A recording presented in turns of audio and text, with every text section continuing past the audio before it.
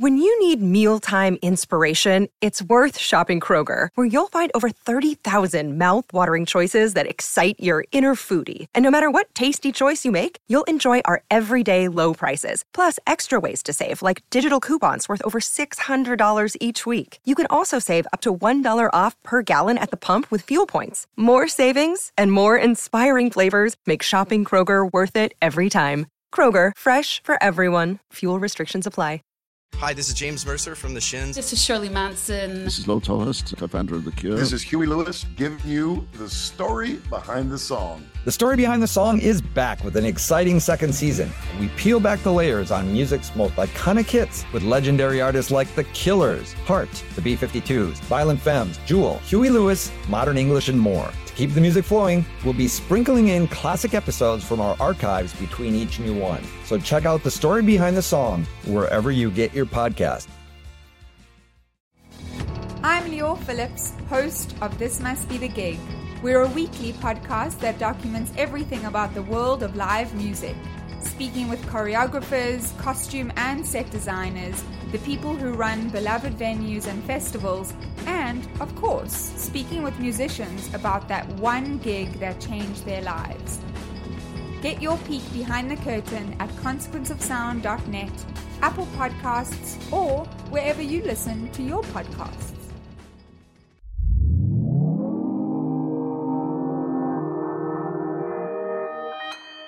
Consequence Podcast Network.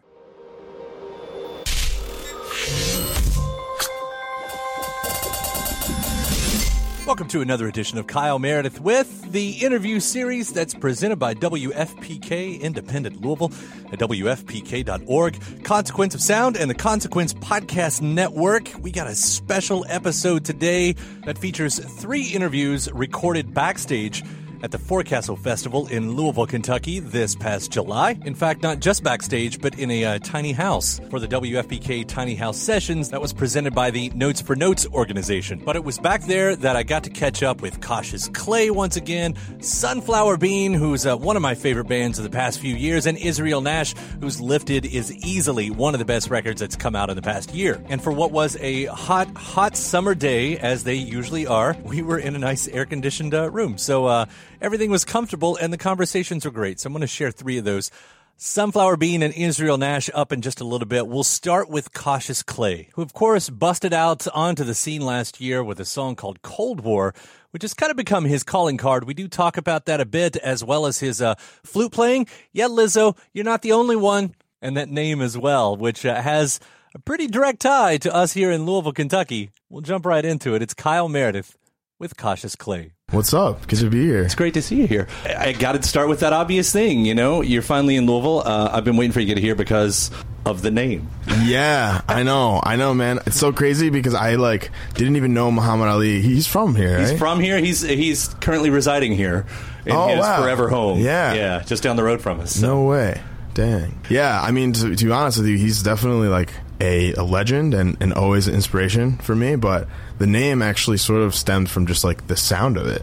So I knew who Cautious Clay was, obviously, and he was him as a person is just obviously a bit larger than life. But yeah, I kind of felt my energy is I feel like I want to be the greatest, or I am the greatest, but I'm not. I just do it in a different way, you know. So it's almost the inverse of maybe what he was, because he was obviously a huge personality type, you know. So.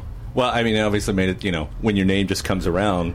Yeah. Because when we first saw it, I mean, things were just starting to happen for you. So, of course, we wanted to pay attention. Who's this guy using this name, exactly. you know? And luckily, I mean, that was that song Cold War, which we fell in love with. That became one of our biggest songs of last year. Wow. And still get such a reaction. I mean, that's sort of the catalyst, right? That's been the life changer. Yeah, that song was the first song I ever released, too. So it was crazy that, there was such a kind of build around it, and it continues to do that. So, I mean, yeah. Does that set the bar high? I mean, I don't mean to do comparisons, but most of the time, any artist would put out song after song after song, and then finally one lights. But, I mean, that's the first one right out of the box. Yeah, no, it was cool. I mean, to be honest with you, I've kind of... it's been very interesting how that song has kind of evolved, because it came out and there's certainly a reaction around it, but I kind of kept releasing music pretty consistently month after month for almost a year, and I feel like that sort of consistency has like allowed me to like have people who are fans of obviously that song, but like fans of like a lot of my other work as well. So we can, you know, do real ticket numbers and like do like more than just a song. So like it's certainly something that I realize, but it's never like, I never feel like, oh my god, like am I ever gonna outdo that song? Right. Like that's never something I think about. Which because I'm gonna be here. Yeah, you know? Luckily, I mean, you've already proven that Sidewinder has been a great song. You got the record Table of Context out right now, and then I mean, when you and I talked last year, you were about to play your first live shows. Yeah, and I'm assuming like you put some miles behind you at this point. Does it feel like you found definitely the live groove? Yeah, I mean, this is the band. We're like, this is everybody. Like, we've been together now for over a year. We actually, Dan just joined as well on bass. So it's been great. Like, and we have a community around it. So everyone just like, yeah, is a part of it. Yeah. So I think what most people, of course, will point out is they come to your shows and the saxophone is there, and of course the flute there, which suddenly seems like a thing. Like now the flute's becoming a thing again. You know? Do you see the look of surprises when you go to other instruments? In the crowd? Definitely. I mean, the flute is definitely like a huge surprise for a lot of people, and it's actually the first instrument I ever played. I learned when I was 7, and I thought it was a cool thing because of Aladdin, and I was really into Aladdin, and so I thought, oh, like a snake charmer, and that was the weirdest part. Was that like that was actually the thing, man? Yeah, and like it wasn't. I think it was like a bassoon or something, or it wasn't even a flute. But like that's the first thing I thought of. My mom was like, okay, like let's try that. So yeah. And now Aladdin's back again with a live action. So I know, it's all just full circle. Like all these things are happening. I really timed this out. Like, well done. Illuminati is really like on my side. It's so. Masterstroke right there. Yeah. Well planned. Yeah. Cautious Clay recorded backstage for the Tiny House sessions for WFPK's Tiny House Sessions and from the Notes for Notes organization. Cautious Clay, by the way, he just released a brand new single that's on the 13 Reasons Why Season 3 soundtrack called Swim Home. Still staying busy, that guy.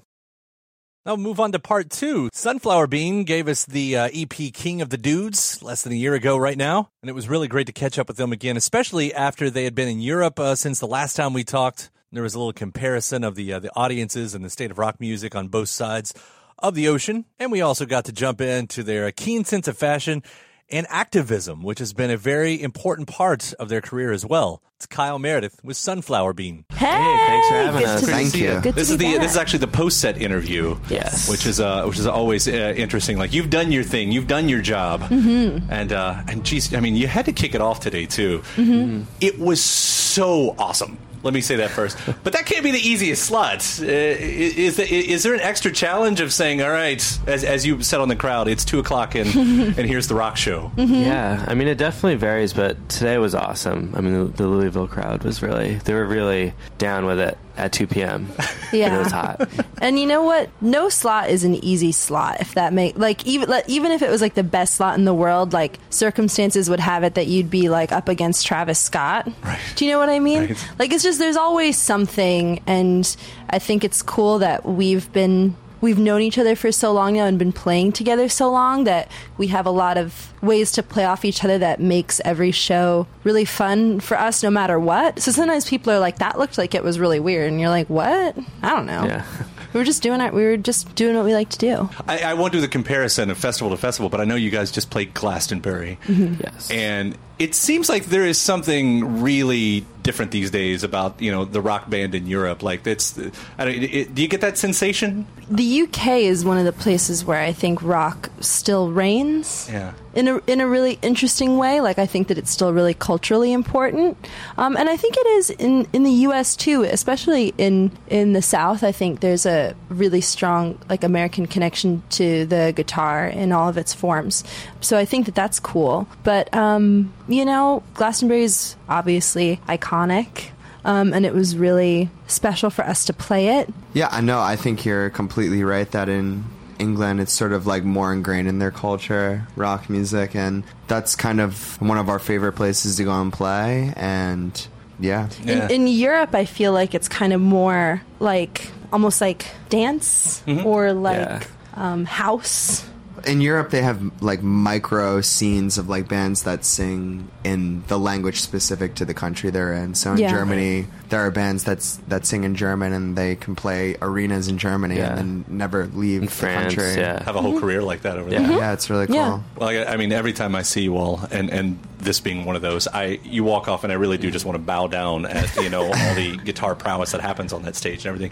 And Nick, I do want to ask you: is the shirt? Is there it looks inspired. I'm thinking like Live Aid 84. Was it 84, 85? You know what? I just got this shirt in the Netherlands at a thrift store. It was a really nice thrift store. It had a lot of cool stuff. And I didn't like it that much, but Julia and our manager, Chris, were like, you have to get that. You have to wear it. And I really like that it doesn't have any sleeves. It's great for today. It's obviously like 100 degrees outside. And I don't know. It's kind of weird. It's like you have other green. star stuff. I have other star stuff. This looks vaguely like Rage Against the Machines to me, almost. Like it looks like Los Zapatistas or something. Yeah, it's cool. I mean, I was transported, seriously, up there. It worked and everything. And I feel like that's half part of your all's unintentional appeal is I enjoy seeing what all three of you all end up wearing just as much as what you're Let me tell you, man. Jacob has Elvis on his shirt. Like 100 different pictures.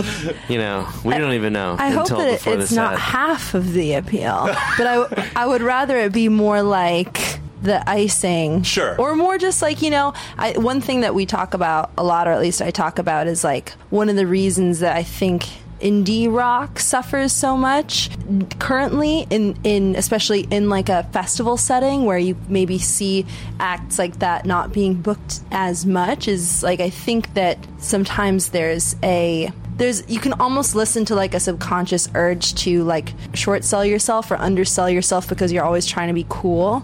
And I think for better or for worse, we've never tried to be cool. We've just always been who we are.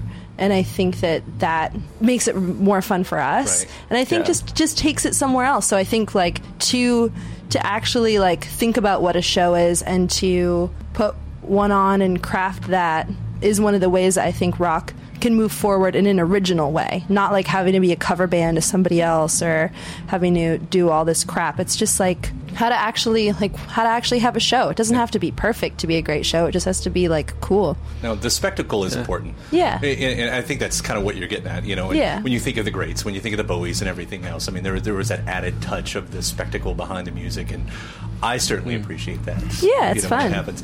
I know the most recently released music was the EP King of the Dudes, and all the great stuff which we've loved playing over at WFPK.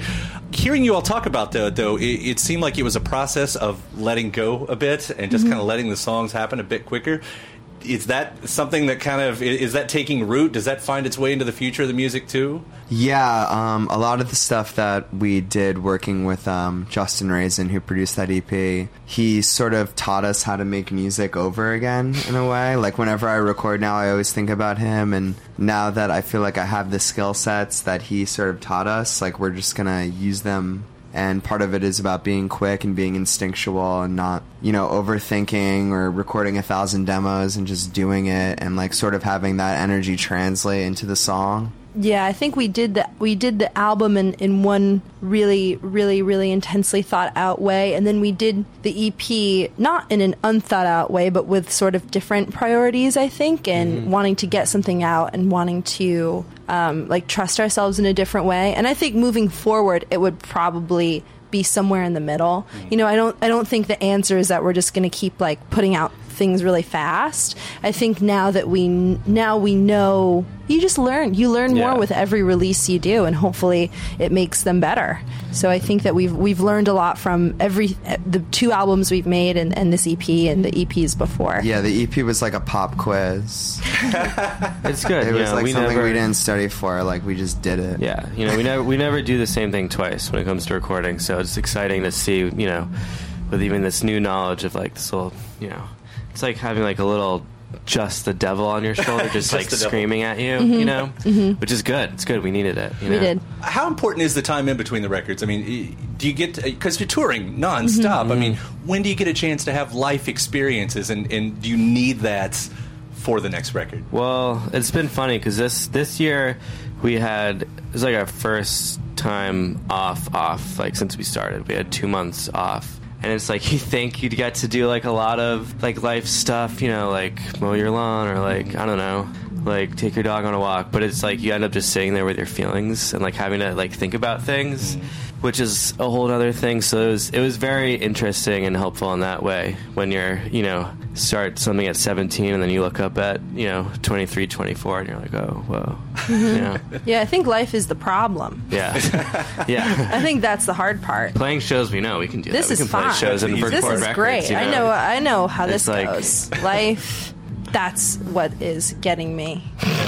Well, you've also, I mean, you're probably all doing stuff outside of the band. Julie, I know you've got the anger can be power, right? I mean, is that still active? Is that, do you work, can you tell us what that is? No, so that's kind of an activism project that I started the end of 2017 as kind of a way to bring free events and build community in New York around getting people inspired in the world of activism. So I just noticed a lot of people that had a lot of feelings and energy, and even our fans, and, you know, being frustrated by just posting on Instagram and wanting to kind of use what I knew and what we know about our space, which is live music, and try to create almost like what was like a show, to have conversations and bring people together on different topics. So we've done maybe 6 or 7 events. We've done a couple kind of collaborative events and been a part of other things. And I had to slow it down for a while because we were touring in Europe and I was trying to plan all this stuff like 6 hours ahead and like call people and be like, okay. And yeah, we're always rebuilding and refocusing and trying to figure out how to be a better community tool and what people need. Yeah. And I figured like that's important all the time. Do you find that ramps up more as elections roll around and things like that? Yeah, well, the hope is that by providing something that's interesting and stimulating, it can bring people together to keep activism in their lives around more than just election time. I mean, I think it will. It's going to start ramping up.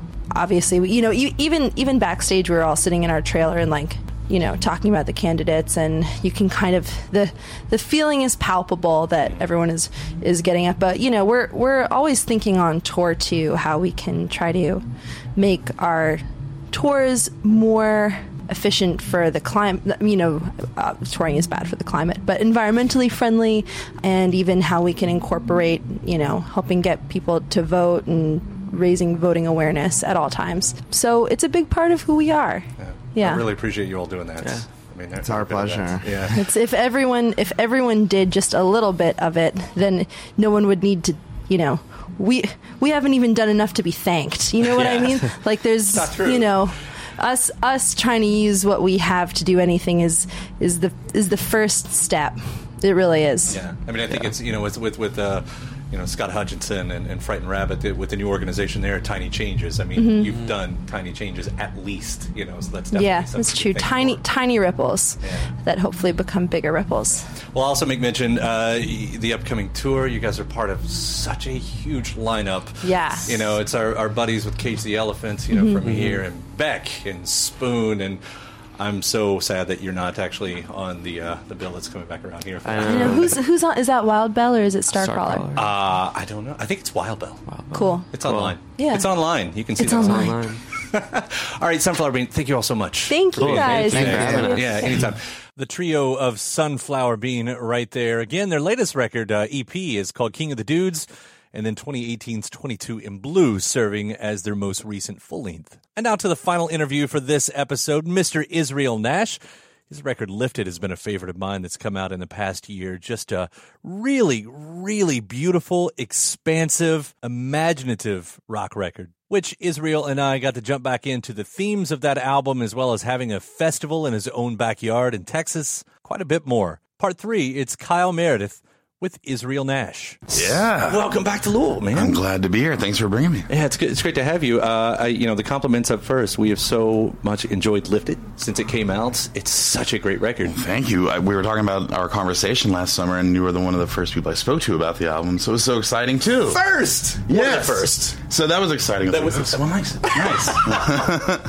Someone's going to play it, maybe. If nothing, I'm good for compliments. Good. I like it. But it's honest. I mean, this is like an opus that you've done here. I mean, well, thank you. The modern day hippie spiritual, is that what you called it, right? Yes. Yeah. What was that? Because I remember us talking about that, like there being some parallels with the '60s, but to now, like what was the story there? Well, I mean, I guess for me it was a lot of things. It was kind of a time in life of slowing down and realizing some other perspectives that maybe sometimes happen through experience and time. Right. Having the family and living out in the country, and what does it all mean? Those questions that you always answer, but maybe you always try to answer, but you always find a new answer to, So for me, it was kind of that reality of how much music always takes me out of being focused on the past and puts me in the now in such a tangible way that's beyond kind of this hoodoo voodoo spiritualite. It's like, hey, I'm here right now making songs. So I feel like I started to realize how much music's always been that meditative space for me. So I wanted to make a record that could kind of exemplify that and also represent the space that is where I live and where the songs came from, and hopefully kind of share that vibe with others. And if people could kind of lose themselves for a minute, that's kind of what music does for us, brings people together and makes them have a good time. So. And that's been a mantra that you've been very vocal about. Like, yes. In a divisive time as it's painted, I mean, you're saying it's the music that's going to bring everybody back around. Yeah, well, I think that it's finding the good things. I think it's hunting them down. Friends, laughter, art, the peaceful things that give you some spirit and to kind of go out and journey through this whole thing. And you've actually, Money Where Your Mouth Is. You put on your own little festival around the place. What's that one? That's From the Hills with Love. From the Hills. Yeah. And this is it. I mean, is this like literally in your backyard? It is. Is that what it is? Yeah. It's a pretty big backyard. It's like 15 acres, so it's not too crazy, but it is kind of crazy, I guess. Some people. I mean, rock and roll should be crazy. Yeah. Countless people say, I can't. Just today, I can't believe you have that many people at your place. But it's kind of just seemed normal at this point that it's just something we do, and it allows us to celebrate some stuff and bring people in. And Austin's such a great community, and. That's a lot of coleslaw, a lot of green beans. Yeah, and then the South by brings all these cool fans, like so we had people from our team from Germany, we had fans from Finland, and all assembling in that space. So it's another tangible representation of what music does. It brings people together from all over the place and puts them into something that makes a community there for a moment. So, yeah. Well, you can hear that in music. I mean, like I said, I can give you the compliment for Lifted and the song Rolling On. I mean, we've so much enjoyed what you're doing here, and it's really coming through. Mr. Israel Nash right there. His latest record is called Lifted. I definitely do recommend that one. And that does it for this episode. Thanks again to the three guests, Israel Nash, Sunflower Bean, and Cautious Clay. Again, all three recorded backstage at Forecastle 2019 for the WFPK Tiny House Sessions. That was in partnership with the Notes for Notes organization, which do really great work out there, getting kids all around the country into studios and learning how that whole culture works. And thanks to you, too, for checking this out. Before you get out of here, I hope you do subscribe to the series. You can do that anywhere you get your favorite podcast from. Just grab your favorite listening device, type in Kyle Meredith with. That includes iTunes, Apple Podcasts, Spotify, YouTube, or wherever you get your favorite podcast from. After that, WFPK.org. That's where I do a show Monday through Friday at 6 p.m. Eastern. For the hour, I play brand new songs. We do some anniversary celebrations. There's music news and clips from these interviews as well.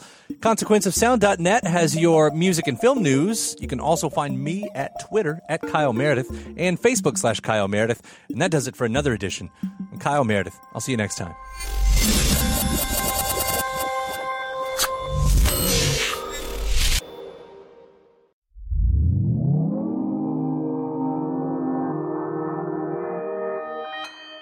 Consequence Podcast Network.